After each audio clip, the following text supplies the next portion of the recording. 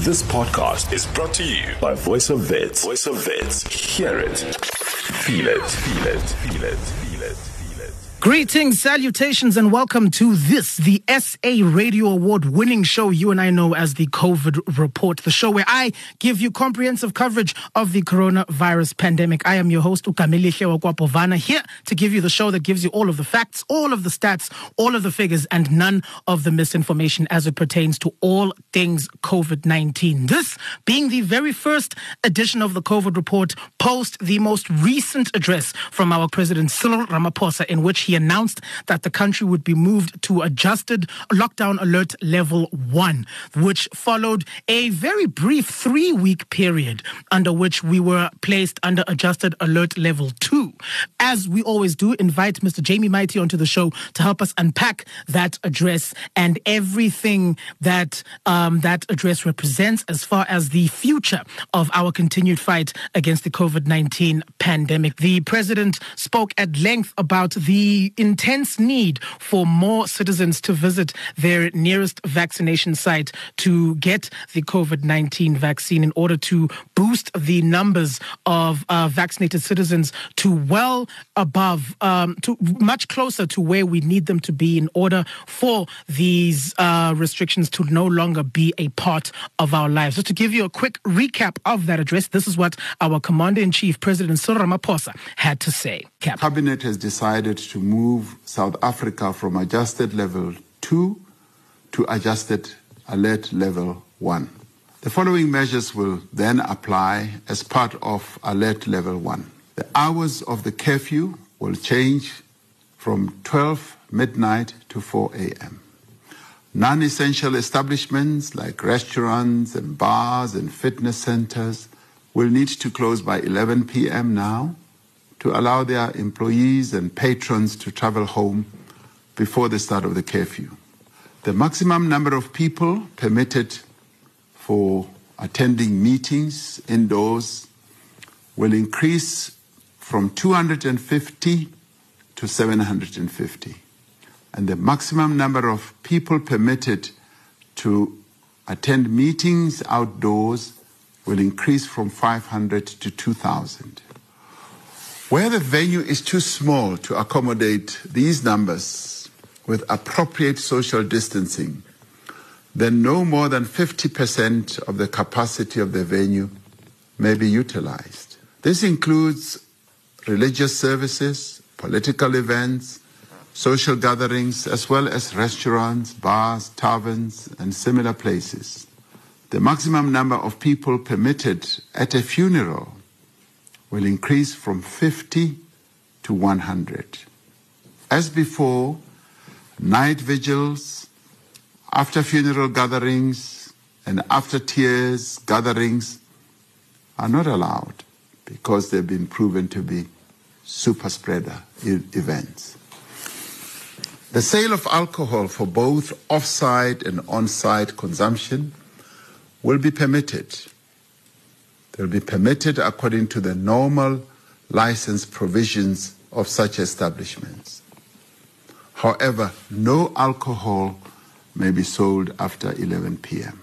Well, you heard it yourself, the most recent address from our Commander-in-Chief, President Cyril Ramaphosa, announcing the move of South Africa to adjusted alert level 1 in our lockdown, in our continued efforts to fight the COVID-19 pandemic. Joining us for reaction, as he always does, it is an absolute pleasure to welcome back onto the show independent political analyst and commentator, Mr. Jamie Mightie, and he joins us on the line right now. Jamie, good evening. Thank you so much for joining us, and welcome, as ever, to the COVID Report, sir. Thank you for having me, and good evening to all the listeners.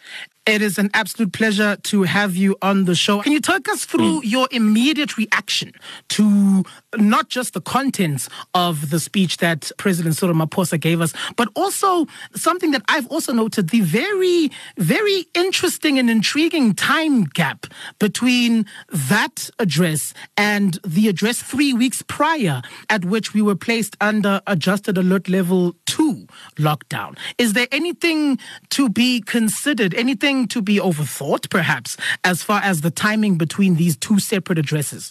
Well, I'll tell you honestly, my first impression was that the political dynamics of the moment overtook the scientific needs of the community. Because even though there is a slightly lower daily caseload, my observation of the vaccination rate, and if you look at the fully vaccinated population right now, we are sitting on 15% of fully vaccinated people, 21% of the population having at least one dose. That is a very low number to go to such an open level, such as level 1. And considering that there had been projections that there would be another surge, a fourth wave, it seemed to me that the scientific concerns had fallen secondary to the political necessities of the time. And the political necessities of the time, obviously, are that now, as we are having this conversation, we're 27 days away from the 1 November election date. And obviously, political parties have an interest to be able to campaign in communities, to be able to do door-to-door visits, because local government elections are actually a very critical part of governance, and a lot of political party professionals work in local government. So when you consider that, and then you also consider the additional dynamics just around the way people have been behaving in society, we're not necessarily pushing towards level 1. And just the week before, a lot of people had been complaining that other political parties, such as the EFF, had held super spreader events. So it seemed that the scientific view then took a secondary role to the political necessities of the time. So then, with that in mind then, Jamie, does this then cast a light of doubt and skepticism towards the decision to move South Africa to lockdown level 1? Further implying that one of the chief reasons that we moved to lockdown level 1 was so that no other political party had a space to complain about their inability to campaign to the masses ahead of that pivotal November 1st election date that you mentioned. And does this potentially place us in more danger of being more drastically affected by the looming threat of the fourth wave? I do think that we are likely to face a fourth wave at some point shortly after the elections are over because of ramped up activities. One, the political activities, but two, the social activities. Because what has happened, and I'm sure you've observed this as well, is that once levels are drastically reduced, what happens is that there is a burst of social activity. Almost as if, school kids who've been let out of school to, at the end, a closure of school day. And there's that excitement and there's that energy. And we're seeing that young people are going to social events and they have the lowest level of vaccinated community. So I think, we do face, I think, reasonable conclusion that there is going to be a surge shortly after this 27 days that are remaining of hyper-social activity, drinking, as well as political activity and the combination thereof. And I think one of the contradictions that point to a political leaning towards some of the reasoning is that the number of people allowed for funerals did not change.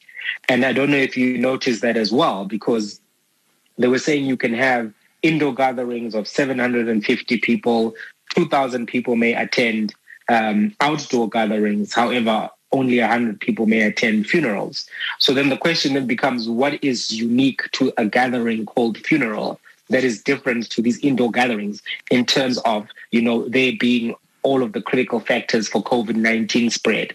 Either you are concerned about COVID-19 spread across the board and want to mitigate that person-to-person contamination and contagion risk, or you are not concerned, and it's irrelevant whether the event is a church setting, political setting, or a funeral. The fact that there was a discrepancy in that kind of showed that maybe there was an enthusiasm to make sure that all of the political events were fairly accommodated for.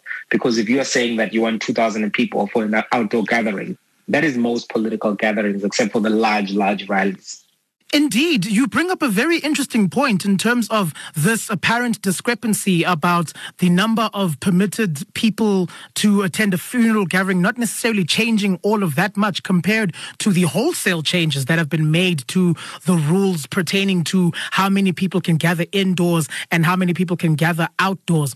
Can you talk us through your observation of the challenge that government has always been faced with when it comes to gazetting these regulations, putting these regulations in place in a way that best serves everyone in South African society, not just certain pockets of the South African society? And what is the risk that they run in terms of the very real potential to upset a certain sector of society in the interest of pacifying and satisfying another sector of society? And how are those apparent inequalities further addressed? And what is the challenge ahead for government every time they get around to this time of the process of this fight against the COVID-19 pandemic, when they're mulling over the change of lockdown regulations? How do they go about best doing this to keep all of the society on side, not just certain pockets of society?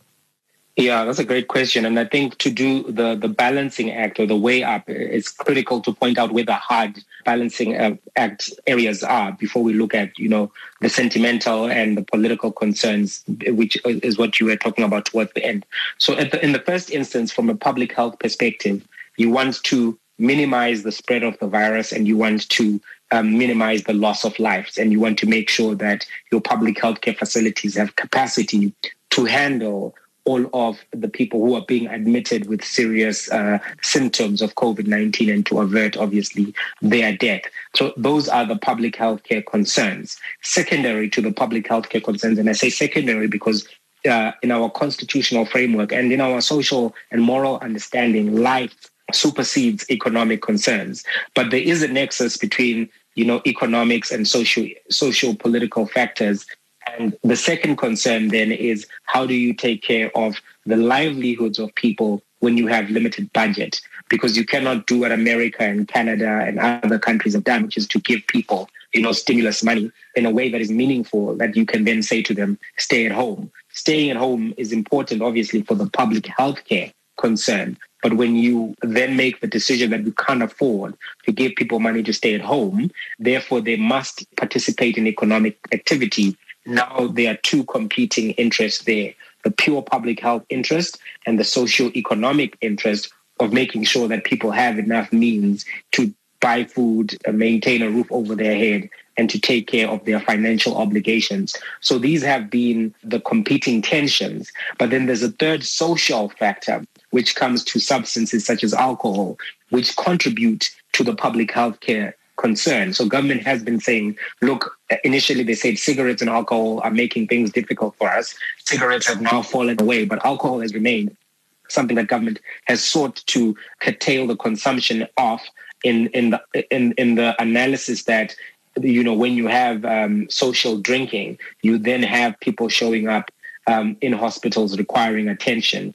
And that's something that they've been trying to curtail. So those are the competing concerns in terms of the life, the socio-economic and the pure social. But then there are these political concerns where churches will say, you have adversely affected our right to practice our faith, where political parties will say we can no longer campaign freely and fairly, where other people will say you are actually limiting our ability to go and visit family and take part in our cultural events. And all of these are competing concerns with different outcomes for the government of the day. And obviously in an election year, one of the outcomes that will begin to matter a little bit more is what is the voter sentiment towards particular interventions. And that's why I think we've seen the balancing act be the way that it has, with the kind of sometimes contradictory outcomes that we've just discussed just now.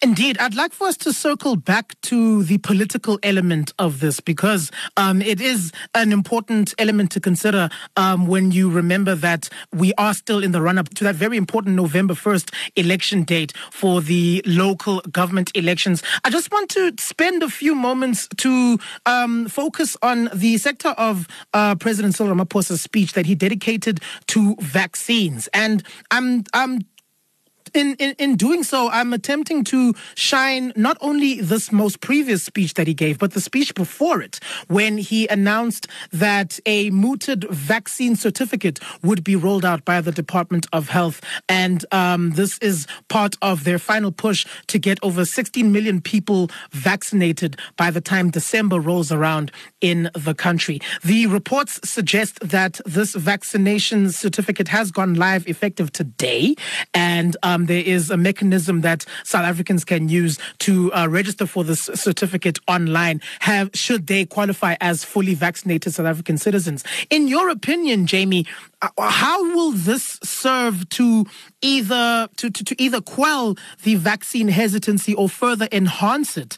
This degree of vaccine hesitancy that still exists in this country that can be explained by looking at the relatively low number of vaccinated citizens in South Africa that is nowhere near where government may have planned for it to be in order to consider these restrictions no longer being a part of our lives. Yeah, I think the question is an important question, and we must just start off the conversation by delineating vaccine hesitancy to vaccine skepticism. You know, the anti-vaxxers are not going to take a vaccine for whatever reason. They are opposed to all and any vaccines, and this is just another one of them. And then you have people who are at various stages of the persuasion journey and saying, look, I may not be ready yet. I've got some more questions, or, this has all come so fast, or I'm afraid. And all of these would fall into the hesitant group, meaning that they are persuadable. They're not fully opposed on principle. So I think that that's number one. We need to be able to make a clear delineation between the two. And sometimes the anti-vaxxers use the same language as vaccine hesitant people to avoid being chastised for being anti-vaxxers, where society has taken a harsher position against them. So I think that that's an important distinction that needs to just be kept in mind. Having said that, it's clear that the vaccination pace has not moved as fast as it should. And now the government is trying to accelerate this. I don't anticipate that we will see a lot of people who are unvaccinated now rushing to vaccinate because of the introduction of this electronic, certificate now that you've just discussed. And obviously, those who are vaccinated, and they're not insignificant, it's a large number of people with double doses, they will start their journey and electronically register, especially those who are interested in international travel. This particular policy push, though, is one that is going to be difficult for two reasons. Number one, that the president initially said no one would be forced to take a vaccine.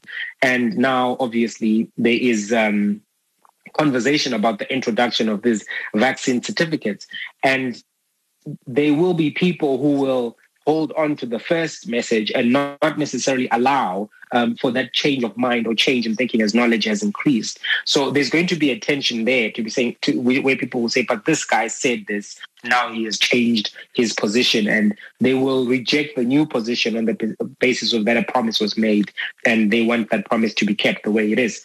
The second difficulty that is going to come is that if you try to mandate things early, you can risk backlash simply because of people feeling that the force was not the necessary measure. And this is what we've seen, I think, in France. We've seen it also in some protests in Germany, not as many as in France. We've seen some protests as well in America, and even locally in the Western Cape in particular, there are already people who are expressing opposition to vaccines being mandated. So what this could mean is that if there is an aggressive push to mandate and to force people to get these electronic certificates, then you could actually see a lack of adoption coming from a resistance to the overpush. We must remember that this is not France, this is not Germany, and our dynamics on the ground are quite different.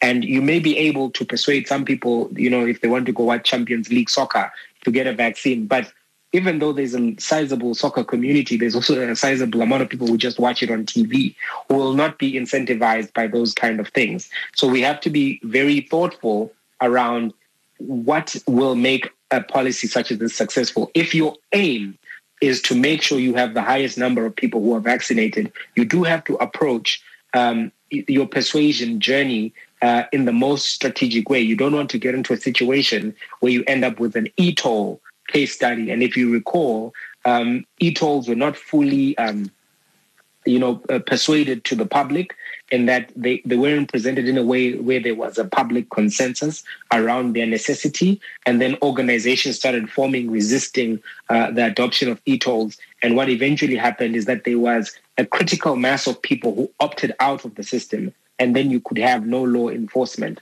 The challenge with all law enforcement is that you need a critical mass of civilians to self-monitor, to self-police, and to buy into whatever your regulation is. Once you have a critical mass of people opting out, it becomes difficult to enforce anything, because you literally have to arrest the whole country, and it's not possible to do that from pragmatic reasons of prison size, limited amount of police, limited space in courts, but also it would be self-defeating to arrest people for not vaccinating, put them in a crowded prison, and then they give each other COVID. So, the long and short of it is that while it is a very, very good and noble thing to try to increase the number of people who are vaccinated within the population, government must consider less adverse ways of getting to these numbers before trying to implement a forced strategy,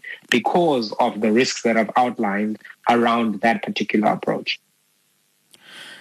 Very insightful stuff. Another matter I'd like to get your insight on, Jamie, is the matter concerning the various sanctions that other countries have put in place to regulate the numbers of people that travel into their countries, pertaining to the various vaccination systems as they differ from country to country, with the rules. I'm thinking of the UK, for example, putting the rule into effect that should you wish to enter the United Kingdom, you have to undergo a separate vaccination process. You have to undergo a separate quarantine process. And when that rule was put in place against South Africans wishing to travel into the United Kingdom, a lot of conjecture was made about that. And further reports surfaced of India putting similar sanctions in place against UK citizens looking to travel into the country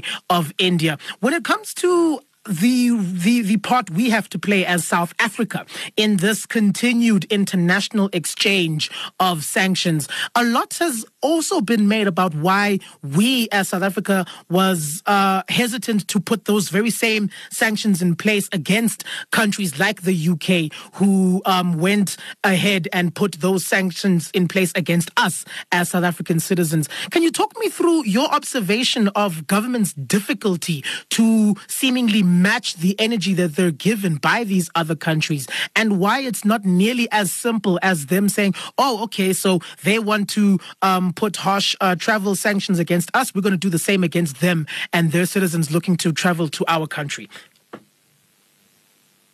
Yeah, so the issue of red listing, which is what the UK has termed it, with countries where they have these stringent requirements for visitors who are coming from those countries, has been a controversial one for the reasons that you've identified. The United Kingdom administration has now said that they are going to take South Africa off the list. And what had happened is that they were using a very basically racist approach to looking at African countries. They were saying, well, your vaccines are likely to be not real, your certification is likely to not be real. And they were called out for that by several African states, particularly South Africa, which has a lot of travel still between London and Cape Town and Johannesburg, for instance. So as a result of that, there was a meeting of scientists, there was diplomatic pressure, and that has been, I think, is now in the process of being reversed. The issues that come up from this behavior, not only from the UK, but other countries which have taken a more drastic approach towards African countries, is one, it does demonstrate this superiority complex that these countries still possess. Number two, it does hurt the narrative that our vaccines are good enough, because if they're saying, well, if you're from South Africa, you have to start from scratch, you're going to presume you're not vaccinated. That does give credence to those who are skeptical and hesitant to say, wait a minute, you're not even giving me the good stuff.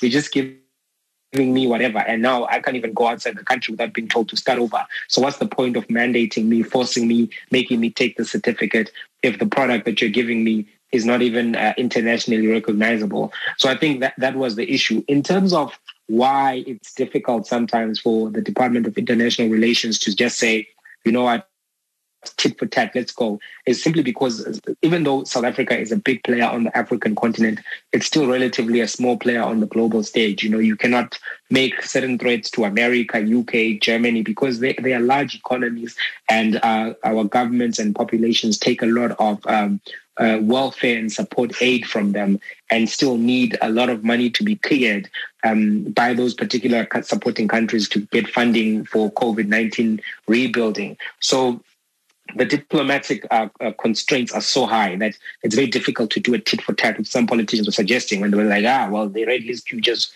red list them back, let's go. Those are not the kind of fights that, a developing country can take on without having adverse consequences. And so I think it is positive that the UK has walked back their original red listing position. But I do think that there are many questions that will remain for Africans to think about, because we have, good and high quality scientists in Africa.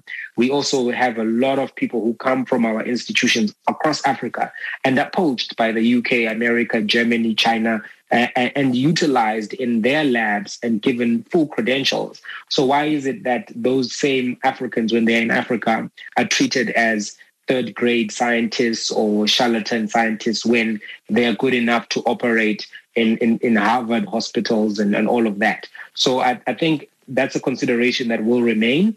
And there are many things we still need to think around our international relationships with countries, because clearly there is no parity and African states are still being treated as inferior.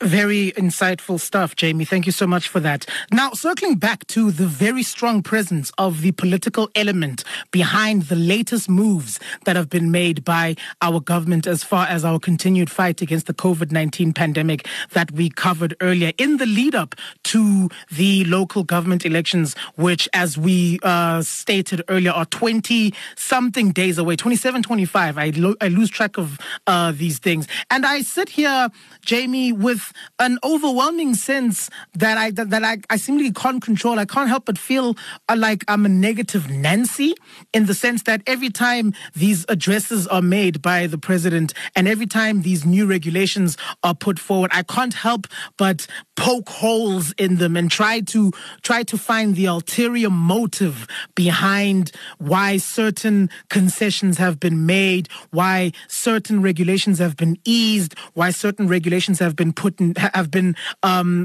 to remain in place. In terms of the run-up to the local government elections, and you mentioned the fact that for certain parties, the important thing is the ability to be able to campaign to their masses, to try and get as many votes as they possibly can on that important election day. Can you talk me through the danger that this represents in terms of alienating the national sentiment from getting the vote to go the way they desire it to go, when all of these parties are seemingly jockeying for position to get the vote of the sectors of society that have been disenfranchised by the ways in which the current administration has conducted their affairs? And this is across COVID, both pre and during COVID, in terms of the ways in which they have conducted their affairs in the various provinces that they govern.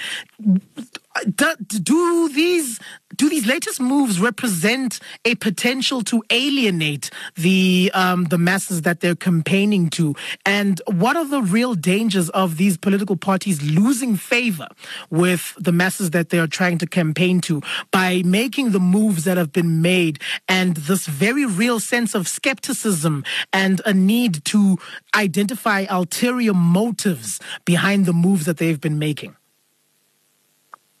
Yeah, well, there's always going to be this tension between the politics and the science of COVID-19, because unfortunately, this is happening in a contemporary period where everyone is digitally connected and everyone has a microphone now, and debates can ensue. And unfortunately, this got dragged into the American political machinery, and as it traveled around the world, the issue itself also took more political tones. So, this will exist, and these are dynamics that will matter. And when you have electoral politics, the complications become more significant. And I think it's important to point out that at least now, the vaccinations are happening. The issue seems to be the hesitancy, particularly amongst men, who are not necessarily going in the numbers that they need to for us to really make the dent that is aimed for. Other African countries are still far behind, others are far ahead. So it's a mixed bag of performance, but at least there are some bright spots in terms of the progress.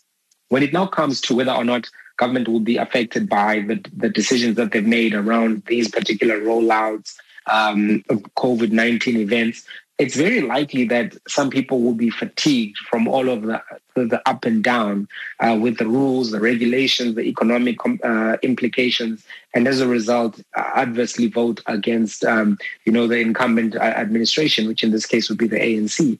So it's very likely that we're going to see some of this actually take a toll on the party in terms of electoral outcomes. I don't see how it's avoidable at this particular moment. And of course, the way that the decisions have made, the way that they've been debated, from cigarettes to alcohol levels, artists saying that they want to perform, and all of these different dynamics, people protesting on beaches, people being arrested in their yards, all of these things are still within the conversational discourse, as much as there's also considerations around COVID-19 corruption and tender fraud specifically related to the pandemic. There's a multiplicity of issues that are going to be at play as we go to this 1 November election date. And there's definitely going to be a political, cost attached to everything that has happened. So as much as, there are positive steps that are being taken, there's also a lot of noise, frustration, anger, and resentment that is currently existing because of everything that has happened in the last 2 years, close to 2 years now in total. So this is a reality. And I think as much as there is nuance, there's also, I think, a fair assessment that can be made that this could be, detrimental to the prospects of the ANC at the ballot. And to round off our discussion with one more matter I'd like to get your insight on. And I love the fact that you capped off your previous answer the way you did, because it serves as a nice lead in to my final question to you at this time, Mr. Mightie. The electoral outcomes, the desired outcomes and projected outcomes in terms of the parties looking to hold on and retain power, and the parties looking to usurp that power from those who currently possess it. I'm thinking about the various pockets of society that I have personally observed who all seem to be united in one thought, that this party, and I'm not going to refer to these parties, I'm going to try not to refer to these parties by name, but this party is not going to get our vote because this party has demonstrated time and time again that our vote for them does not materialize the way we need it to. But in deciding that this party is not going to get our vote, we can't decide between which of the remaining parties will get our vote for reasons that vary from pillar to post. I'm thinking about the various upstart political organizations that are entering this race for the very first time and also looking to campaign for votes. What would you say are the most realistic expectations for these parties to have and to consider. Should they be bold enough to have the goal of completely usurping the power from the majority, or just causing enough damage to dent and lower the amount of influence that these bigger parties have in terms of the final electoral outcomes? Yeah, I think that's an important question. And what's likely to happen is that there won't be a total change in the incumbency. We're likely to see the Western Cape still being governed by the Democratic Alliance. We're likely to see in Gauteng some mix of coalitions which are still favorable towards the African National Congress. But overall, we're likely to see a fall in the voter share for the two large parties, namely the ANC and the Democratic Alliance, and small to medium increase in the support base of the EFF. In the last election, the EFF was at about 1.8 million voters. They are likely to cross the 2 million mark, maybe even reach 2.2, but not likely to go much further than that. So this election really is the first half. As you know, we are going towards 2024. And there, I think we may see some more seismic shifts, because narratives will begin to form. Those narratives are currently forming, but they are not yet fully verified by data. Those narratives being that the ANC is in decline, as also the Democratic Alliance is in decline and has no pathway even to 25%. If that continues and the DA loses voter share again, then people will stop looking to it as a potential future governing opposition, so to speak, or his governing party coming from opposition, and they'll begin to look at alternatives. So those dynamics are going to exist. I don't think we're going to see large shifts. We may see some more localized large shifts where maybe, for instance, the Patriotic Alliance wins a lot of wards in colored townships in Joburg and Cape Town. And this could adversely affect, obviously, the Democratic Alliance. We're not likely to see a lot more of that. We'll see a lot of the small to medium-sized parties, I think, have a slight bump in their performance. But I don't think we're going to see like seismic shifts. But it's going to be very interesting to observe how much the hit was to the African National Congress, because this will prove the vibrancy of their brand in terms of the resilience in times of a very tough political environment, because, job loss has gone up, as we've seen in the first 2 quarters. Unemployment is at 34.4 overall, using the simple definition, not the expanded one, but youth unemployment using the expanded definition is at 75% for people between the ages of 15 and 24, and it's at 52% for people between the ages of 25 and 34, which is still relatively high, meaning 1 out of 2 people in that age group are definitely unemployed. So when you look at those factors, look at the massive factional divisions, the reporting on corruption, the July unrest, the looming Zuma debacles are still in the arms deal trial, and several other issues, political killings, which have resurfaced. We just saw some political leaders being killed in different municipalities affiliated to the African National Congress. So these are very difficult times for an incumbent party to have an election. So let's say they lose 3% of their, voters' share. That could show that the brand is more vibrant than we anticipated. But if they lose 5 to 6%, that could show that the brand is really in trouble. And this is then going to really start giving an indication to what the dynamics are for 2024. Spirited post-family meeting discussion, as is always the case here on the COVID Report. These are the discussions I look forward to more than anything. Our guest, Mr. Jamie Mightie, independent political commentator, joining us on the COVID Report to unpack the latest address from President Cyril Ramaphosa announcing the move of South Africa to adjusted alert lockdown level 1 ahead of those local government elections coming up on the 1st of November, and everything that is implied and represented by the timing of these moves. Jamie, it's always a pleasure to have you on the show. Thank you so much for taking time out of your day to join us, and looking forward to having you again in the future. Thank you for having me. This podcast was brought to you by Voice of Wits. To hear more of our shows, tune in to 88.1 or stream via www.vowfm.co.za.